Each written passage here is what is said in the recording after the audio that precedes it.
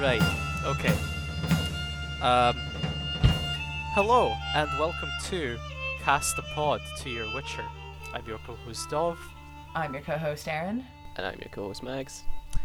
and today we're discussing the last short story in the Sword of Destiny anthology, Something More.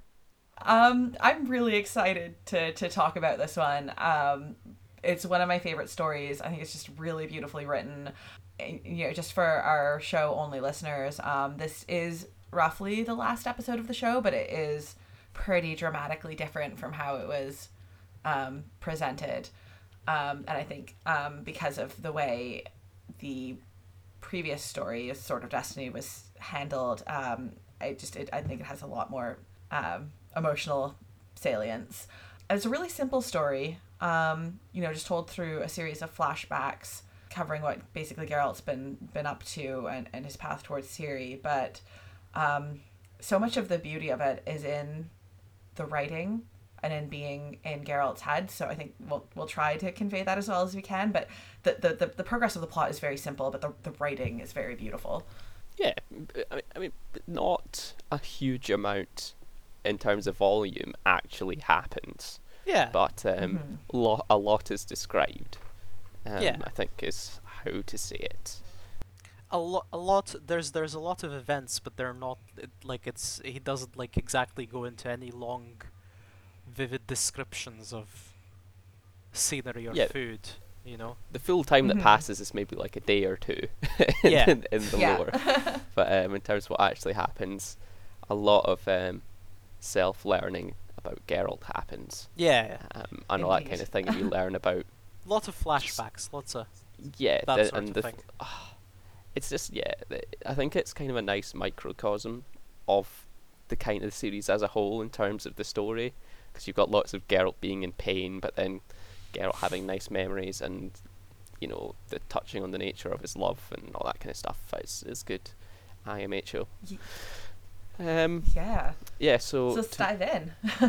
to introduce, it's like the TV series.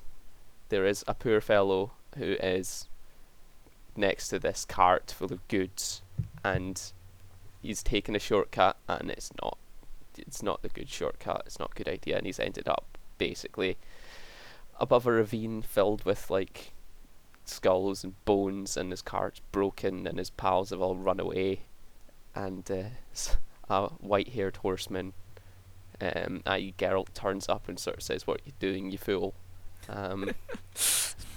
And says, you might want to abandon all this stuff and make a run for it because you're dead otherwise. Until Geralt again invokes the law of surprise. Yes, basically. Yes. because the merchant goes, just help me out here. I'll do whatever. I'll promise. Yeah, I you- can't abandon this. This is my whole year's earnings. I'd rather die than abandon it. So, whatever your price, I'll give you whatever you want. And Geralt really makes him repeat that. You'll give me whatever I want. And then Geralt The has a merchant whole agrees. "what the hell am I doing" moment, right? Yes. After Give me everything. what you'll find at home, but do not expect, etc. Yes. Yes. Yes, I like that. I like that Geralt is he seems conflicted in himself with the fact that he's done this. Yeah. Again.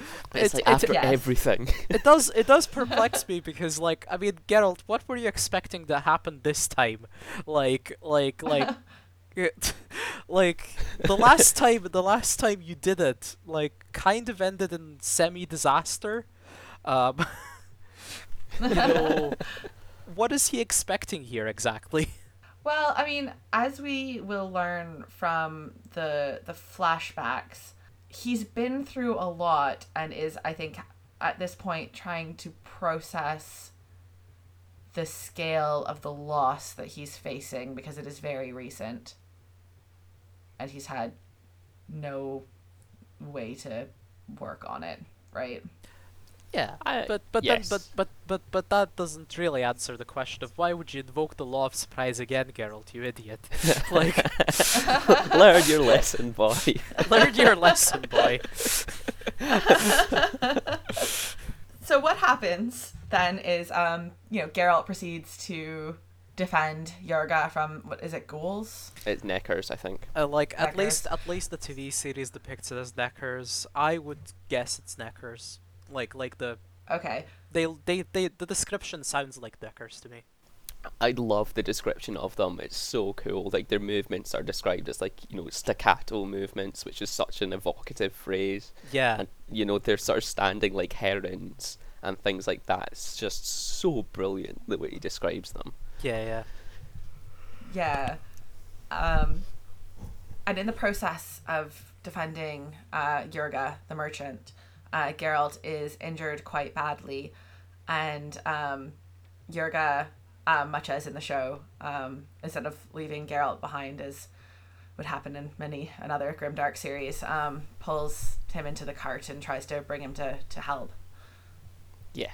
And fortunately, at this point, Yurga's men have returned, so he's not left trying to lift a giant Geralt all by himself. The precious cargo of one aged himbo.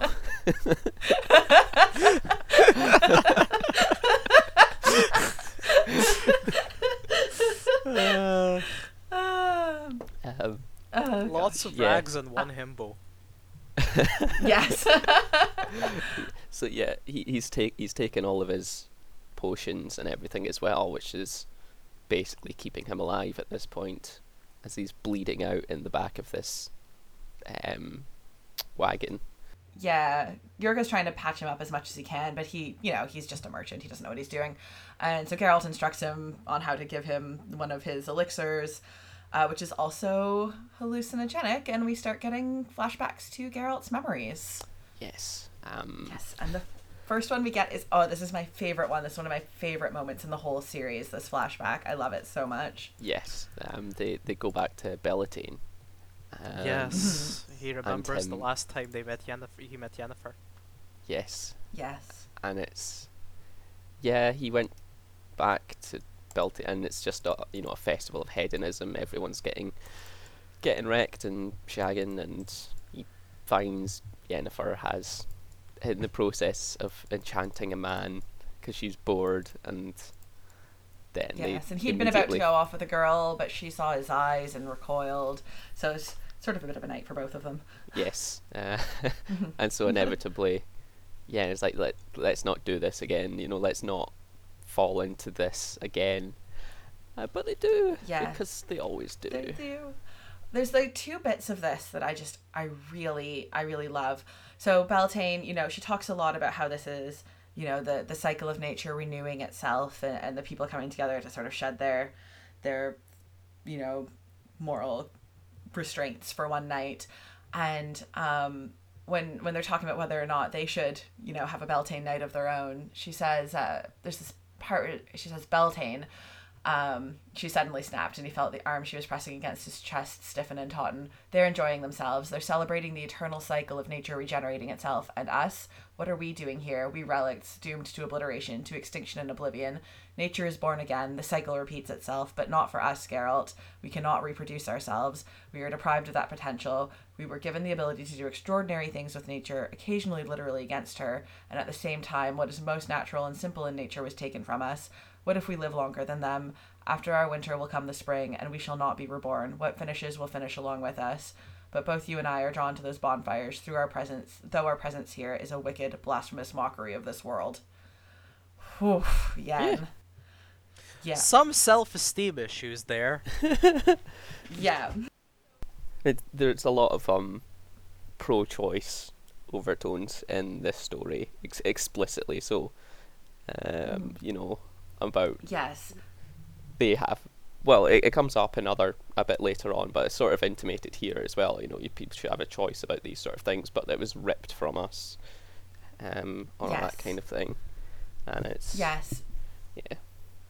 This particular outburst, I know Yen deals with her infertility repeatedly throughout the series, but this particular outburst, with its emphasis on like that sort of ability being taken from them against their wills, feels like a lot of the place that the show Yennefer's sort of response to this is pulled from.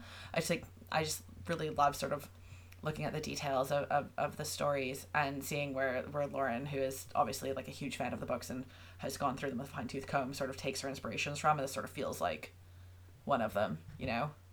Yeah, and it's there's so much going on in this scene that it's, you know, they eventually do fall into each other, and there's another sex scene which is just really, really well written It is, and painfully romantic. God. And Yeah. It is.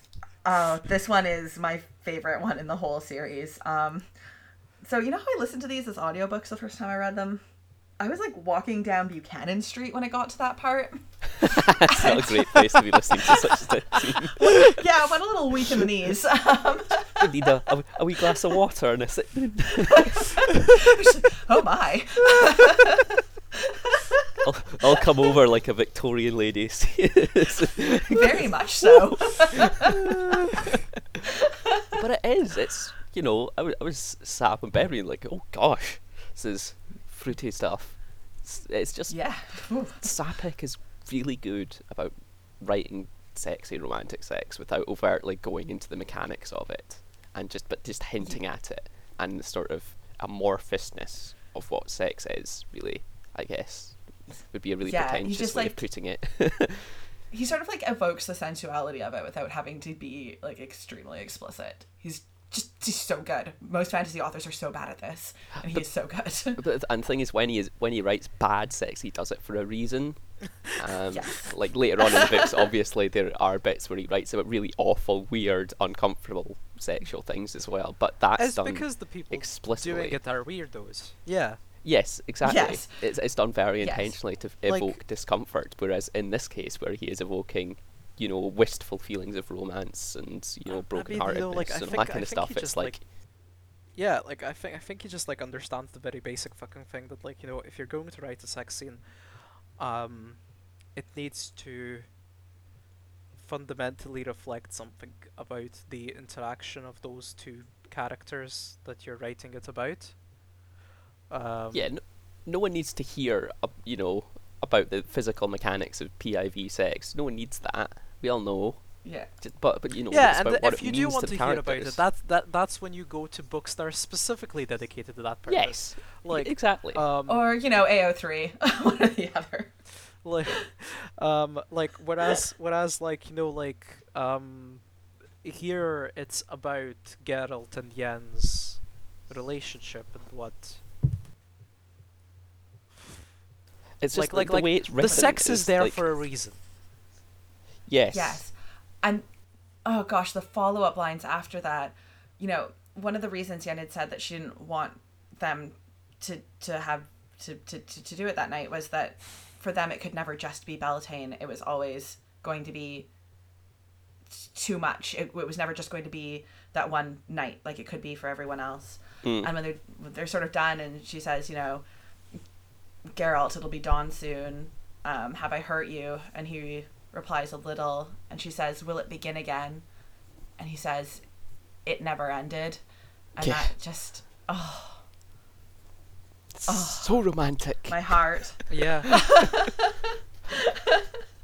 There's something really there, you know, like about how this is a celebration ultimately, like, you know, for everyone for whom it's just one night. It's they're, you know, they're young people having fun, and here you have these two, like the best way to describe it is, like, you know, already quite aged individuals who have seen like cumulatively about 2 centuries of experience. Yeah, they've had a like- lot of mechanical sex. Let's be honest. like no, but like in the sense of, like, you know, they are old people, right? Like their struggles are, like in Yennefer's case, possibly about 2 centuries old, and Geralt's about 50 to 60 years old. Like, you know, like there's a real thing going on there where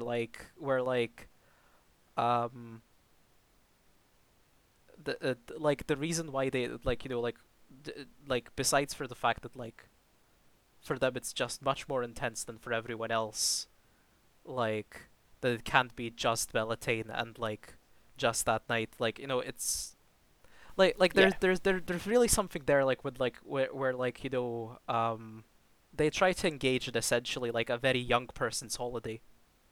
Because essentially, it's essentially like, Like a 40-year-old Midsummer, going right? to Magaluf. Yeah, yeah. It's like two like It's like a 40-year-old fucking. divorcee going to Magaluf and running into their actual ex-partner. It's like two very good 45-year-olds going to Magaluf and running into each other into their ex-partner. Yeah. Uh, While all the young But, people around are having fun, non-committal, get wasted. I don't know what people do. In Magaluf. Fornication. I'm not British. It's not part of my culture. I've never been either, same. don't worry. like, but like I imagine that like, it's there's something there. yeah. And part of what's there is, of course, there's series of traumas and all the things they've been told about each other and what they're meant to mean to each other. And her parting words to Geralt is to recall what Borch, Three Jackdaws, told them back in the dragon story, which is, we're made for each other, perhaps we're destined for each other, but nothing will come of it. We too, destined for each other, created for each other. The one or ones who created us for each other ought to have made more of an effort. Destiny alone is insufficient. It's too little. Something more is needed. And then tells him that he has to go and he has to find Ciri, and they have to part.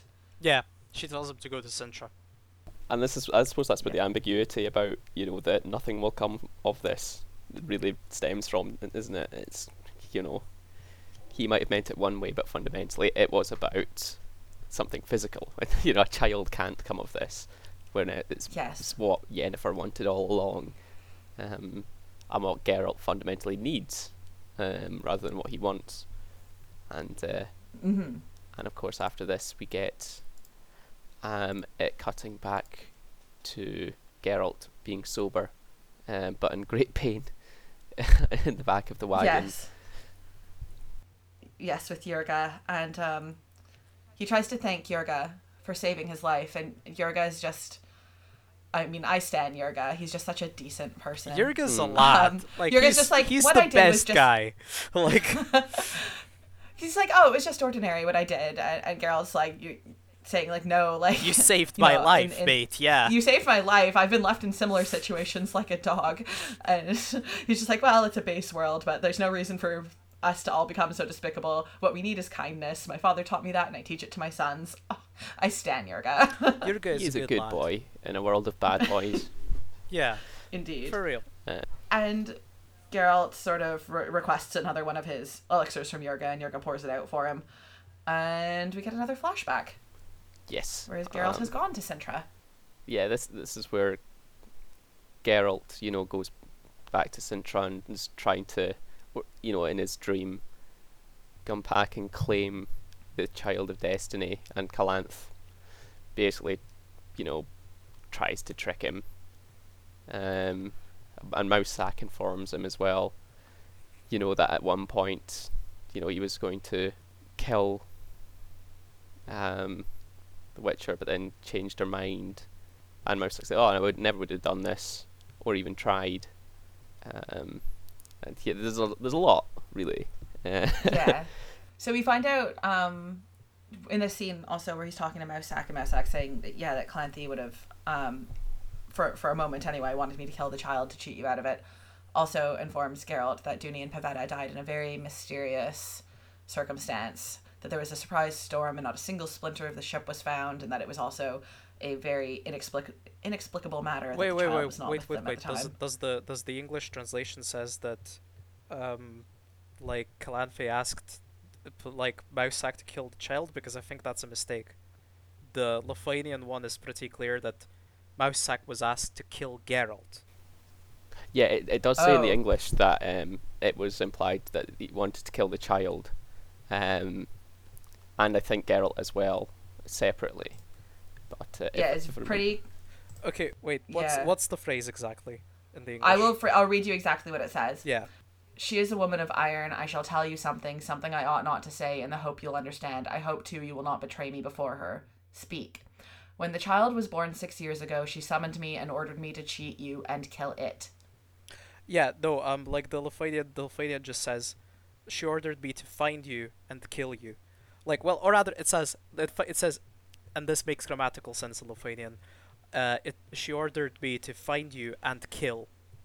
Like, however, that Ah, implies Geralt because Mousak then continues talking about how he was about to leave the castle, and the summary of the short story on the website says that Mousak was meant to kill Geralt. So I'm pretty sure that's a bad translation in the English. that's a pretty significant Oh, mistranslation. it's a It's pretty a pretty significant brutal. mistranslation. Um, Well, Sasha, if you wanna like let us know. yeah, like Sasha, please confirm. But I'm pretty sure that in this case, for starters, I don't believe Mousak would have like agreed, and second of all, it doesn't make sense. Like because Ciri was at the castle, he wouldn't have to leave to anywhere. Yeah. Yeah, yeah. Yeah, I'd interpreted when it says I was prepared to take to the road, it meant like he was going to flee rather than like straight up refuse her, but not do it. Um, but yeah, that makes more sense that No, he was ordered to kill Geralt. That makes way more sense. yeah, yeah. Like this, I don't think Mousak would have ever.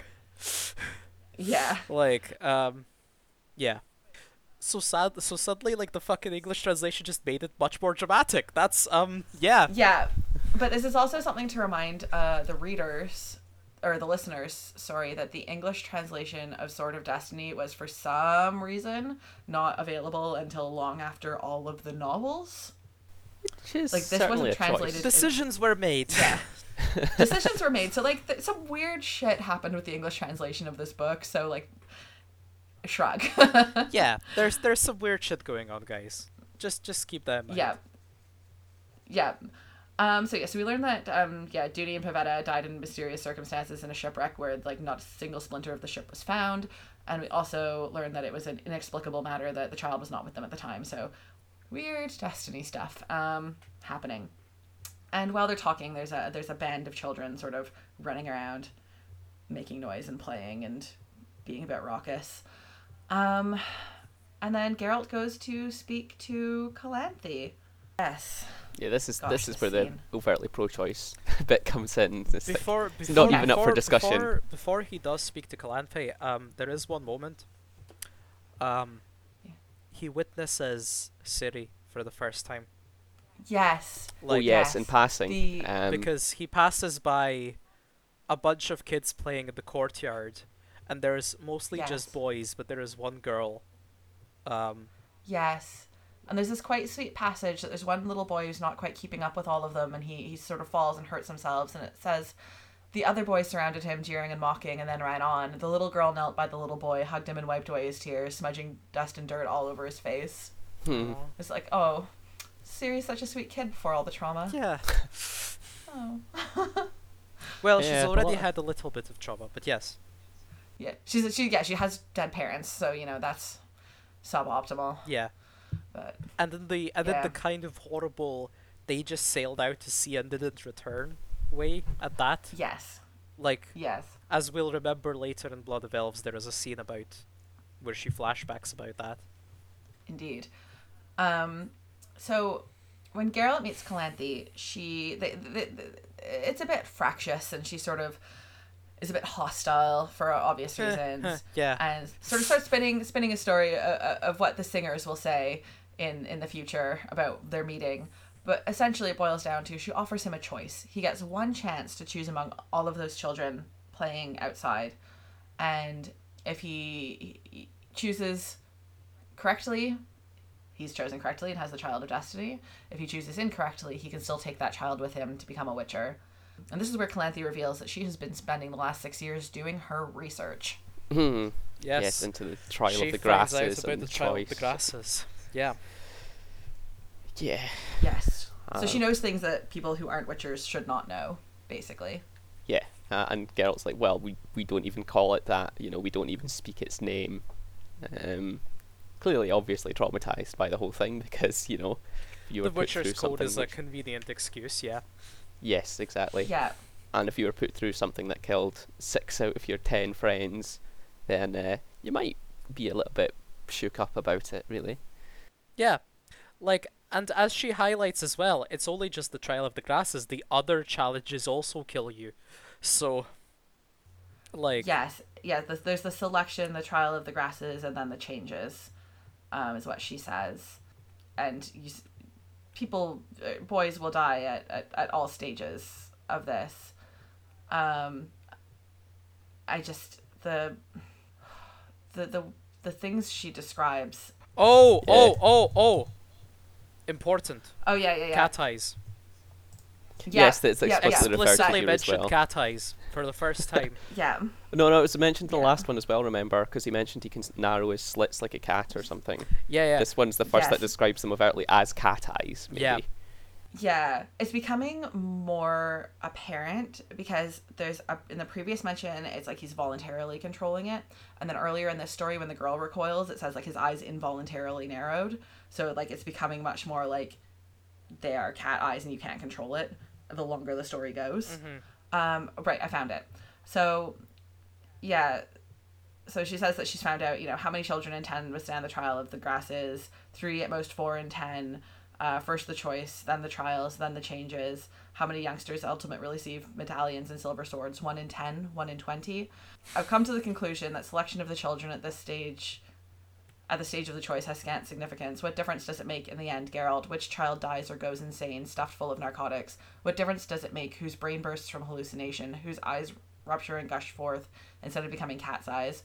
What difference does it make whether the child destiny chose, or an utterly chance one dies in its own blood and puke? Answer me. Like, fuck. Yeah, it's not good. Yeah. It's, No, I mean, Yeah. once again, she highlights, as I've said many times, the fundamental brutality of why. Let's be real here a little bit. Not to the point that that hatred eventually boiled over to, but society does have some reason to loathe the Witchers. yeah, they Yes. probably shouldn't have been, pogroms against them and massacred, but the fact they stopped making them, probably on balance, is a Yeah, good like thing. I was gonna say they shouldn't have been pogromed, but arguably they should have never been created in the first place. Yeah. Yes. And they certainly shouldn't have perpetuated themselves by constant, because it does sound like they would habitually, indeed, manipulate the law of surprise as a thing to Yes. get Well, yeah, if children. they would, if you did a job for a poor person and they can't pay in cash, they would pay in children. Yeah. Which is, a bit of a tax on, a little bit of a tax on A the tax poor. in kind, really, just like in a very Yeah. horrible kind. Yeah, so But the worst thing is he kind of calls her out on this though. Like after telling him how terrible the trial of the grasses are, and she tells him, and then he's like, "Yeah, you're correct in your deductions, Calanthe, basically." But so why are you giving me this other child, basically? Yeah. And she says, damn it is only the trial of the grass is hazardous. Do only potential witchers take risks? Life is full of hazards. Selection also occurs in life, Geralt. Misfortune, sickness, and wars also select. And then she says, defying destiny may be just as hazardous as succumbing to it. I would give you the child, but I'm afraid to. So she's almost for a minute willing to give him Ciri, but she's afraid. Yeah, and like he's basically Book renouncing his Calanthe right to kind her. of seems to almost believe that perhaps there is something behind all this talk of destiny. It's Yes. it's Geralt who seems fairly skeptical of the concept. Yes. And she's also been doing her research into Geralt. She says that Mousak told her that Geralt was also a child of destiny, but Geralt denies this and says he was just a foundling from a mother who didn't want him, basically, yes. and that she was a sorceress. Yeah. Here it's worth mentioning which that is like interesting. sorry, yeah, go on. Pardon? I was saying, because it's interesting, because of course we've all been told that sorceresses can't, and that's what Calanthe says too. And Geralt says, presumably that's what she thought. Yeah. Yeah. Yeah. I mean, it's just like, it is mentioned later on that some sorceresses just don't lose that ability. Yes. Like they just don't, because unlike in the TV series, the fucking like ability to bear children like normally atrophies from sorceresses like as part of the biological Mm-hmm. changes of using magic. Yeah, yeah. So, yeah. But sometimes they just don't by sheer dumb luck, I guess. So, yeah. Point being though, like we do know that Geralt's mum is a druid, um, who obviously does not follow quite the same rules as sorcerers all the time. Um, but it's actually interesting. Like it has since we found out that Vicenna was a druid, it's always been interesting to me that it's Mousesack who told Calanthe that falsehood that Geralt was a child of surprise, because Mousesack is obviously also Yes. a druid, and druids seem like the kind of Yes. cast where like you kind of know everybody. I know it feels Yeah. like you didn't like druids from across different lands would end up knowing each other in druid conferences or whatever. Um, like it just feels like a very you know how like sort of like really good architects all know each other. I feel like druids like kind of follow the same logic. It's just, yeah, at Yeah. any So it level of does. academia, it's the same. Like most people at the Yes. apex of my industry kind of know each other. Yeah, and Um, and druids Yes. druids seem like a pretty specialized role, right? So I just feel like Mousesack probably knew Vicenna, Yeah. It sort of seems like maybe he should have. And he seems to be the source of Calanthe's information about Vicenna, so which it's yeah. interesting that he then goes on to tell her a falsehood about Yes. why Vicenna. I think if he wants to yeah, right. Okay, that's right. He hasn't sort of become friendly with Geralt yet here because like it seems they seem friendly when they greet each other Yeah, in they're on sort of good Destiny, but terms, that's but 6 years later than this. you never get any reason to Yeah. believe they're friends.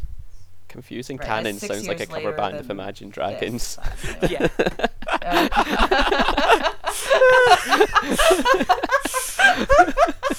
Sorry. Confusing canon, the Witcher cast cover band. Sorry to interject with that, but No, that's No, perfect. that is That's a what the show's fantastic for. name for a band. I fully agree. yeah. So we do on the topic of Vicenna. Yeah, we do. Geralt wakes up from this another hallucination, having had this. Oh, but we're not done. We didn't get to the pro-choice part yet. Yeah. Sorry, I'd alluded to it, but not explicitly gone into it. Yeah. Go. Yeah. Yeah, so when we're talking about like the pro-choice part, like I mean I have to stand for how explicit this gets. So when we're talking about Geralt being a foundling and being abandoned by his sorceress mother, Calanthe asks Geralt, do you hate the woman Geralt? And Geralt says, my mother, no, Calanthe. I presume she had a choice which should be respected, for it is the holy and irrefutable right of every woman. Emotions are unimportant here. She had the irrefutable right to her decision, and she took it. And a little bit further, Calanthe responds by saying, yes, you're right. Let's not discuss a woman's right to this decision because it is a matter beyond debate. It's just like, hell yes, epic. It's very progressive for a Considering novel that in the 90s. considering that it's from the 90s, and it's also he was writing in Poland at the time. Where Yes. I mean, if I remember correctly, Sword of Destiny would have been like pretty early 90s. Like these short stories would have Yeah. been pretty early 90s stuff. Yeah, it was first published like the original Polish edition of Sword of Destiny was published in 1992, like of the entire anthology. Yeah. Um, Yeah. you have to remember that this was when, for the first time in Polish politics, the debate around abortion came up, because It was also the height of JP2 mania. I was a Catholic school kid in '92. I remember this. yeah, especially in Poland, and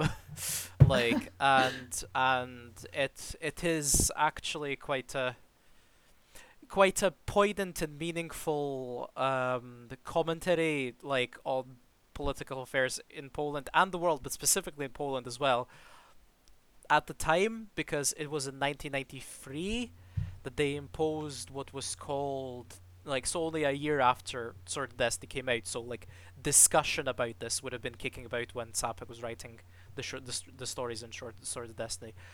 It was in 1993 that they imposed what is called, very misleadingly in Poland, the abortion compromise, which is essentially what the laws in Poland are now, which is to say that there is a ban on abortion except in specific extreme cases.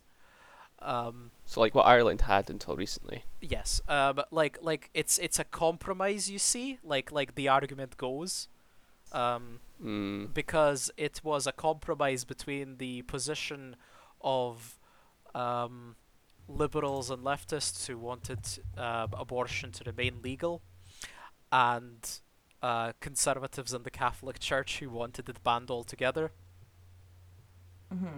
Like, Yeah, so I don't think it was actually. it's the most nasty Yeah, euphemism in Eastern European history, Yeah. like, and politics that exists. You know, like it's Yeah. an utterly disgusting name. Yeah. I am under the impression it wasn't quite as bad as Ireland because Life of the Mother was one of the exceptions and it wasn't in Ireland, basically. Oh yeah, It 'cause wasn't they in let that Ireland. poor- Well, yeah. that's They let dark. that Savita. Well, I mean, that was the whole thing. They let Savita Savita. Halapanevar die because the fetus had Yeah, a heartbeat yeah. and she died of a septic miscarriage. Yeah, I Yes. remember now, actually. Yeah, Yeah, that was, yeah. that's a particularly horrifying Poland's was section of actually our never history. as bad as Ireland's. Yeah. Gods. Yeah. Being a woman's real great. Just, it's awesome. Yeah. So we get this lovely bit of pro-choice dialogue that is very important. We get this idea that Calanthe is willing to hand over Ciri, sort of, because she believes in destiny, but she's afraid to give her up. And then Geralt basically says, well, you know what, I reject my claim to the boy, or I renounce my claim to the boy. If destiny is going to have revenge on anybody for having, refused it, it's me, not you. And Calanthe kind of goes back to him with one last line saying, I know why you're declining the choice of the child. You're quitting because you don't believe in destiny, because you're not certain. And when you are not certain, you begin to fear. That's what leads you is fear, and you are afraid. And so they're both afraid of what is going to happen, but Geralt ultimately says, destiny will have its revenge on me, not you, for having you tried to do the right thing and I've refused it. He's terribly wrong, but that's what he believes. And then he says he has a feeling this will be the last time he sees her, and they bid each other farewell. And then he wakes up again. Before we get to that, though, there is one additional thing here that we kind of skipped over, which I find interesting, which is possibly the only answer we actually have to why did Geralt choose to invoke the Law of Surprise. Yes. Like, that's right, I've got this in my notes like too. this bit of lore basically about like where she basically like calls him out on it and goes like, look, if you you can't trick me, you didn't promise us to swear for nothing. There is something at play here. You're just afraid of taking on this child. And like then they have a conversation where she asks him, are all the stories about the Law of Surprise only legends? All of them. Accident is difficult to call destiny. But you Witchers are still searching. We are. Except this is pointless. Everything is pointless. Geralt does a wee bit of nihilism there. Nothing matters. Nothing matters. Like, do you believe that the Child of Destiny will survive the trials? We believe that such a child will not need trials. And this is interesting because this actually seems to establish that there was some sort of like prophecy or lore that like the saying that there will Witchers be had specifically. And this is interesting because this is never mentioned again. Tiny spoiler for everyone. But it is also the only explanation we have for why Geralt invoked the Law of Surprise. So I'm going to go out on a limb and say that it has not been soft retconned, and we should treat it as a thing that remains canon. I would say so too, especially because, I mean, we know from the show, Ciri is special. There is something about her that is special. Yeah, like, so Yeah. there, like, so my interpretation, I guess, here is like, are we to believe that there was some old precept, passed down from Witcher generation to Witcher generation, that like, that they have to, when possible, invoke the law of surprise, because one day an actual child of surprise will come to them. It's possible. I mean, if this is Geralt's destiny, and as we've established before, this is a very deterministic universe, the people involved in creating the Witchers may very well have had some sense that one of them would one day be involved in some sort of... Something really important to the history of humankind. Yeah. Yes. Yeah. Yes. Yeah. Especially considering that the Witchers as a cast were created essentially, for the singular purpose of ensuring the ability of humankind to live in these lands. Yes, quite. So, and since there is, this is extremely as we say, an extremely deterministic universe. There's only one way things could go. If you get high enough, you can literally look into the future, etc., etc. Yes. Like, it's not impossible to imagine that. I mean, the people who created the Witchers must have been wielding great amounts of magic to start with, right? So Yes. it's not entirely impossible to imagine that they tied themselves up with Iflin's prophecy as well. Yes, exactly. It's not unlikely that one of them had knew about the prophecies, had a vision, understood that telling them this and telling them to pass it down would be important, even if they didn't get the exact details of why. Yeah. And yeah. So I agree. I had that in my notes and then just sort of spaced on it. But yeah. So then, yes, Geralt wakes up and he realizes he's not in pain anymore and is afraid he's paralyzed because his leg doesn't hurt. But actually, he's been healed. He's being tended to someone. Tended to by someone, yeah. Yes, a young woman. A redhead. Yes. Who's using magic. And so she's giving him potions and she's rubbing salves into his wounds and she's magically sutured his leg back together. And she says she doesn't take payment from Witchers because she considers it. Yeah, it's solidarity between tradesmen. Yes. Yes, and affection. Yeah. And from the affection, she also says, "Please stop using hallucinogens. They're no good for you." She tells him to stop drugging himself. Yeah.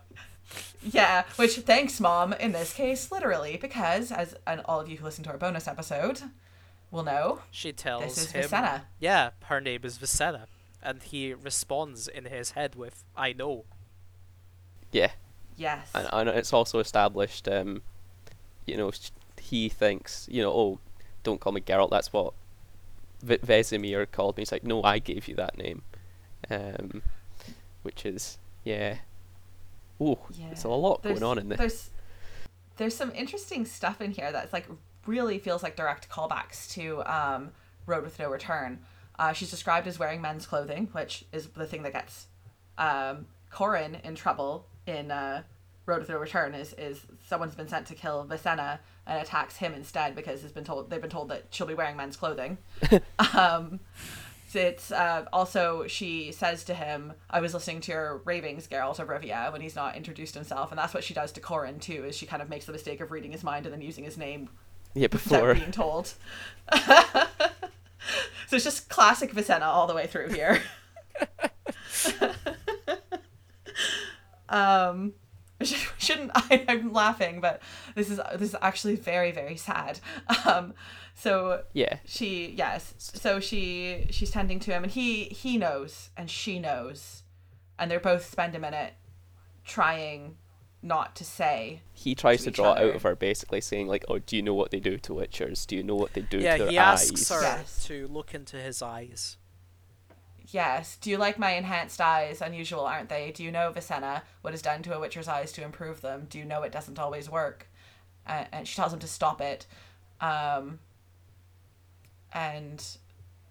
he says, just stop it, Geralt. And yeah, he says, Vesemir gave me that name, Geralt of Rivia. I even learned to imitate a Rivian accent, probably from an inner need to possess a homeland. Vesemir gave me my name, and Vesemir also revealed yours. Yeah. Unwillingly. Yes, unwillingly. And we never get any closure on why she, like, he's kind of said a few times through this story when talking about his mother that, like, he doesn't know if he would want answers, but he does want to ask the questions. And he wants to look at her in the daytime and have a conversation. She says, no, go to sleep. When you wake up, you'll stop wanting. Why should we look at each other in the sunlight? What will it change? Nothing can now be reversed. Nothing changed. What's the purpose of asking me questions, Geralt? Does knowing that I won't be able to answer give you some kind of perverse pleasure? What will mutual hurt give us? Go to sleep, Geralt. But just between us, Vesemir did not give you that name. Although it doesn't change or reverse anything either. I'd like you to know that. And I think that's just like one little, I don't want to say redeeming, because we don't know why Visenna did what she did. We don't know why she waltzed into his life and then back out of it. But the show, she doesn't challenge him on saying, Vesemir gave me that name, you don't get to use it. But here she does. She says, no, like, I gave you that name. Like, she didn't abandon him nameless. I think it's just part of the theme of a lot of the stories that you don't always get the closure you want.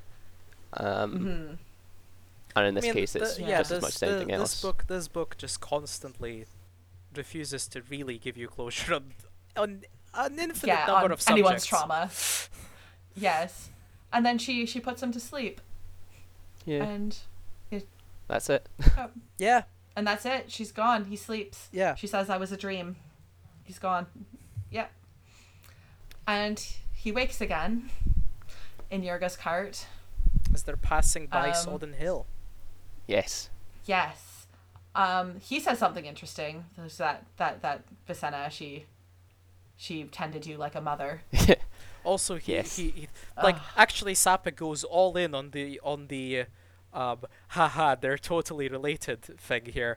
Like, because he also Yurga also says that like, to Geralt, you are visibly made from the same clay as the healer over there. Yes. And of course for Yurga, he's just trying to say that, I know what people say about witchers and sorcerers in the world isn't all good, but not here. We know better.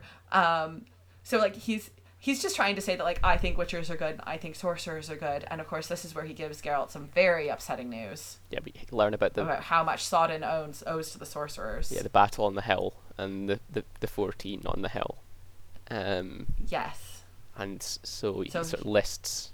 You could say, we can list all of the names of those who fell, and he gives a list of several of them and gets to Triss, and Geralt kind of flips out and then goes into another. He gets past Triss as well. He goes on until, like... Yeah, he names a couple others after, yeah. Yeah. Is this the first time Triss gets mentioned in this series? Yeah, so... Well, actually, no, it's the second one. The first one is very, very briefly in The Last Wish. Oh, right, yeah, she just says something about my friend Triss, right? Just, like, offhanded. Yeah. Yeah. No, isn't she in the story with the Striga? No. In the show she is. Of course. But not in the story. I'm getting my headcanons mixed up. Yeah, you're right. Yeah. But yeah, so he's been told that 22 sorcerers defended Sodden Hill from the encroaching Nilfgaardian army, and 14 of them died. And I think this bit is quite lovely from Yurga here, where he says, he talks about the battle. Whoever could took up a pitchfork or an axe or even a club. All of them fought valiantly and many fell, but the sorcerers... It's no feat for a soldier to fall, for that is his trade after all, and life is short anyhow. But the sorcerers could have lived as long as they wished, and they didn't waver. Like, that but Geralt actually has, like, a little bit of FOMO over here, where he just goes, like... And I was in the north. Yeah. Yes. Yeah. And so Geralt is obviously shaken because he hasn't heard from Yennefer in a long time, and now he knows 14 sorcerers have died, and among them was one of Yennefer's friends. Yeah. The next scene, like, he climbs the hill, actually. Yeah, he goes to read... That's a really good, like, haunting bit of horror writing, I think, this, where he just sort of... Oh, yeah. It's also got a bit of Pratchett about it, death comes along and is actually quite friendly and nice, but haunting at the same time. It's... Yeah, Death is a young, blonde-haired woman who's just, quite pretty but cold, and talks about leading them into the fog, and So no one has to be alone. yeah, Yeah. So she's like a psychopomp, I guess, or a death goddess or something. And yeah, it's just lovely. He's gone up to read the names on the obelisk, the names of the 14, because he's afraid that one of them is Yennefer. And he can't make himself look at the 14th name. And that's when he's approached by this figure who is this sort of death goddess. yes, and he psychopomp asks or her whatever. to name the 14th, and then the 14th, according to this, is Yen, and then of course he wakes up. Mm-hmm. Well, she doesn't say the name. He does, because he says, you've taken everything from me. You've dogged my steps, but you take everyone else and leave me alone. Because you've never looked back. Please, yeah. Now you have, which is really interesting. 'Cause he is looking back for Yen and stopping to think about what he's lost and what he should be doing, and thinking obviously about Ciri as well. Mm. And yeah, so he's telling her to say the name, but she won't, and she says to him, then speak it. He's the one who says Yennefer Vengerberg. Yeah. But she sort of disappears into the mist. And then he wakes up again. Just stop doing hallucinogens, obelisk. Geralt. Yeah. His mum told him to stop doing drugs, and he just keeps tripping. And then he asks Jurga what the 14th name was, and Jurga goes, "Yeah, the last one is Joel Grehen of Carrera. Did you know him?" And Geralt is like, "Nope." It's just some dude. Nope. And Geralt and Jurga get back on their way, and they talk about the law of surprise, basically, and how Jurga understands what it means when a Witcher asks you to give you what you didn't know you had. But he says, you're not going to find what you want. My wife's barren, basically. Yeah. Yeah. We've had 2 children. She can't have any more. But he offers one of them anyway, because, like, apparently witchering Yes. is a perfectly legitimate career in his mind. Yeah, you're just like, oh, it's a trade. Well, I People think die in all trades. It's no better I or think worse this than is anything. interesting. I think this is a really interesting companion to what Calanthe said about, like, there's risk in all things in life. There's disease and war. Yeah. There is selection everywhere.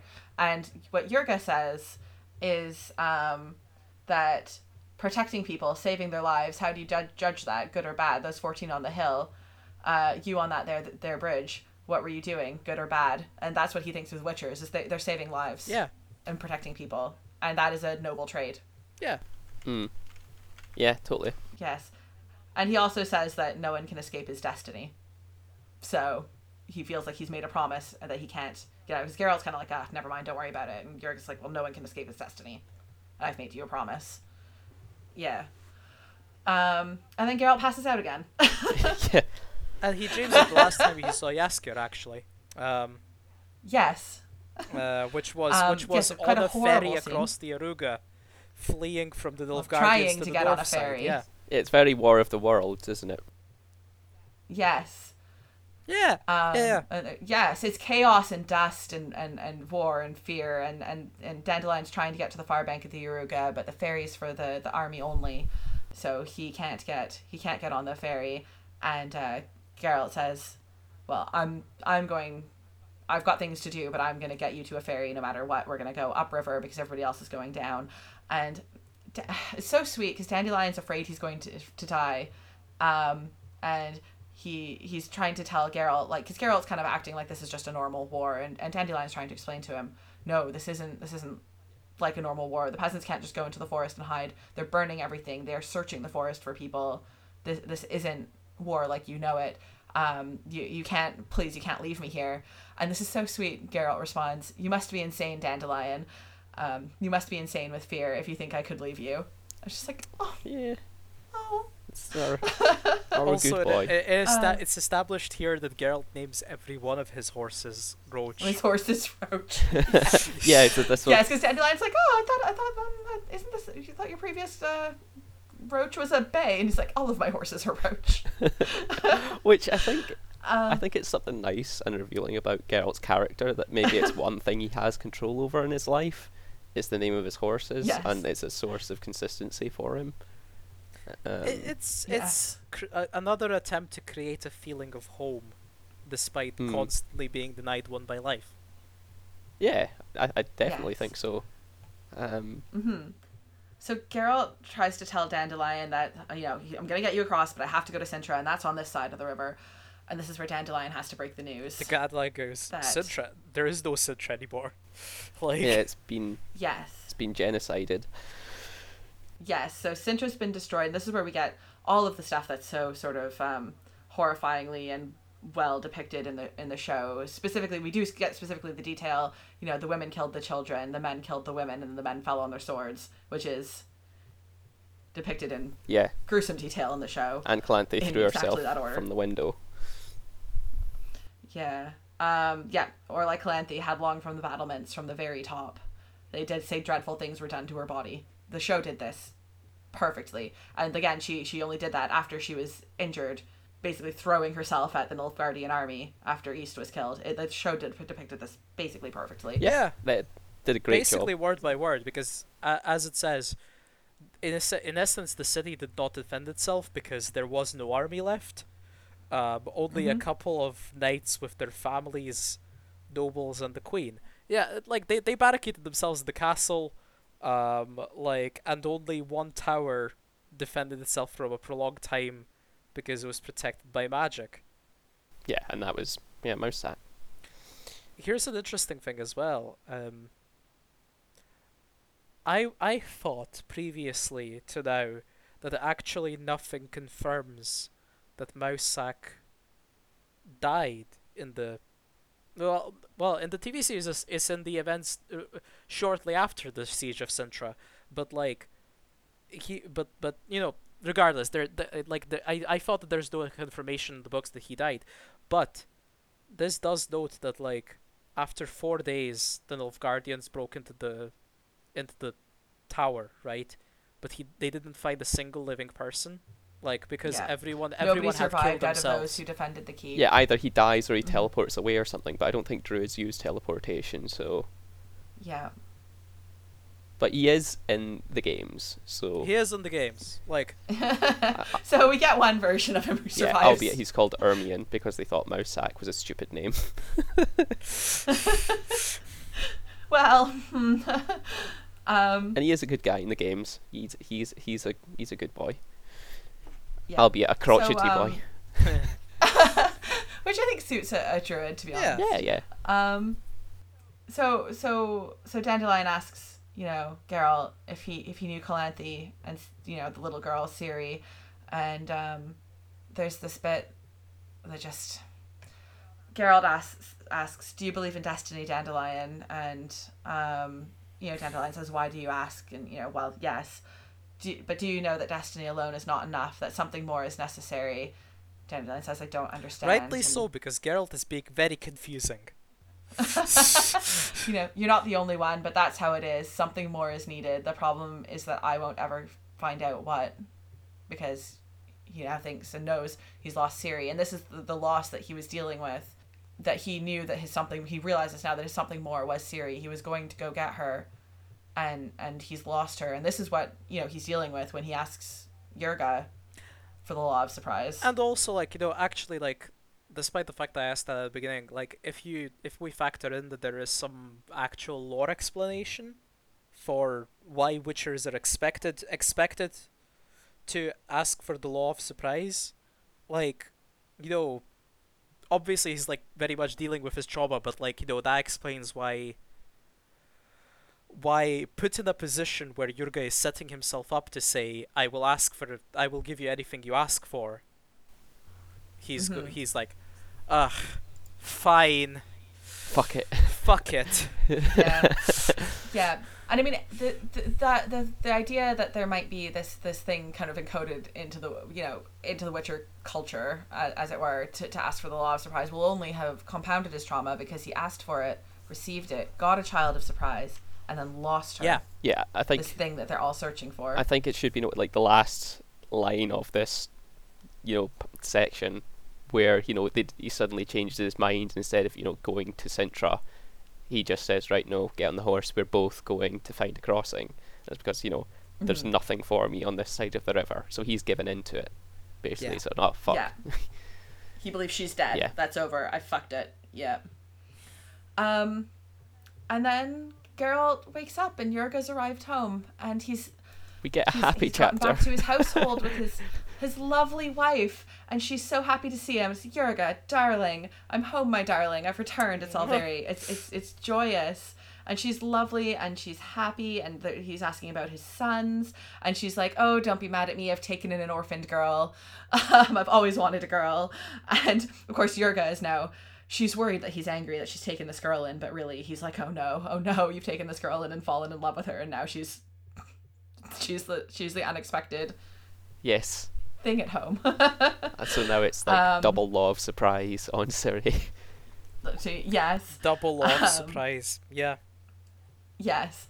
Oh, and this at the end, and this is it. This whole chapter is like a page and a half. She calls up her sons and the girl to come across the farmyard, and there she is. It's Ciri, and she calls out for Geralt. You found me. I knew you would. I always knew you'd find me. You found me, Geralt. I was waiting all this time for so very long. We'll be together now, won't we? We'll be together, won't we? Say it, Geralt, forever. Say it. Like, oh, Yeah.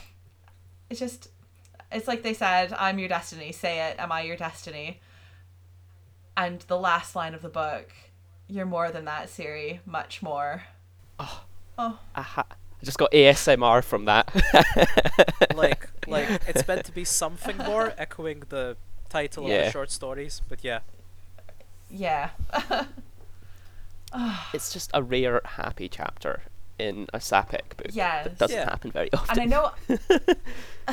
And I know I harp on this all the time, but one of the things in the show and in the books that just made me say, like, this is the series for me, is that this incredibly important moment, this moment where Ciri's destiny is fulfilled and Geralt's destiny is fulfilled and it sets in motion everything for the rest of the series, was just because of two decent, kind people acting with decency and kindness without reference to each other or anything else happening in the world. Yurga's wife took in an orphaned girl. Yurga chose to save this injured Witcher, even though he knew he owed him everything. Yeah. Well, and it started with, That's Geralt choosing to save him as well. There was no bigger plan to it. They just did it. Yeah. Yeah. Yeah. It starts with, and Geralt also, chooses to save Yurga. I mean, yes, he's taking payment, law of surprise, but he does try to originally encourage Yurga, run away, go be safe, before even thinking about anything else. Yeah.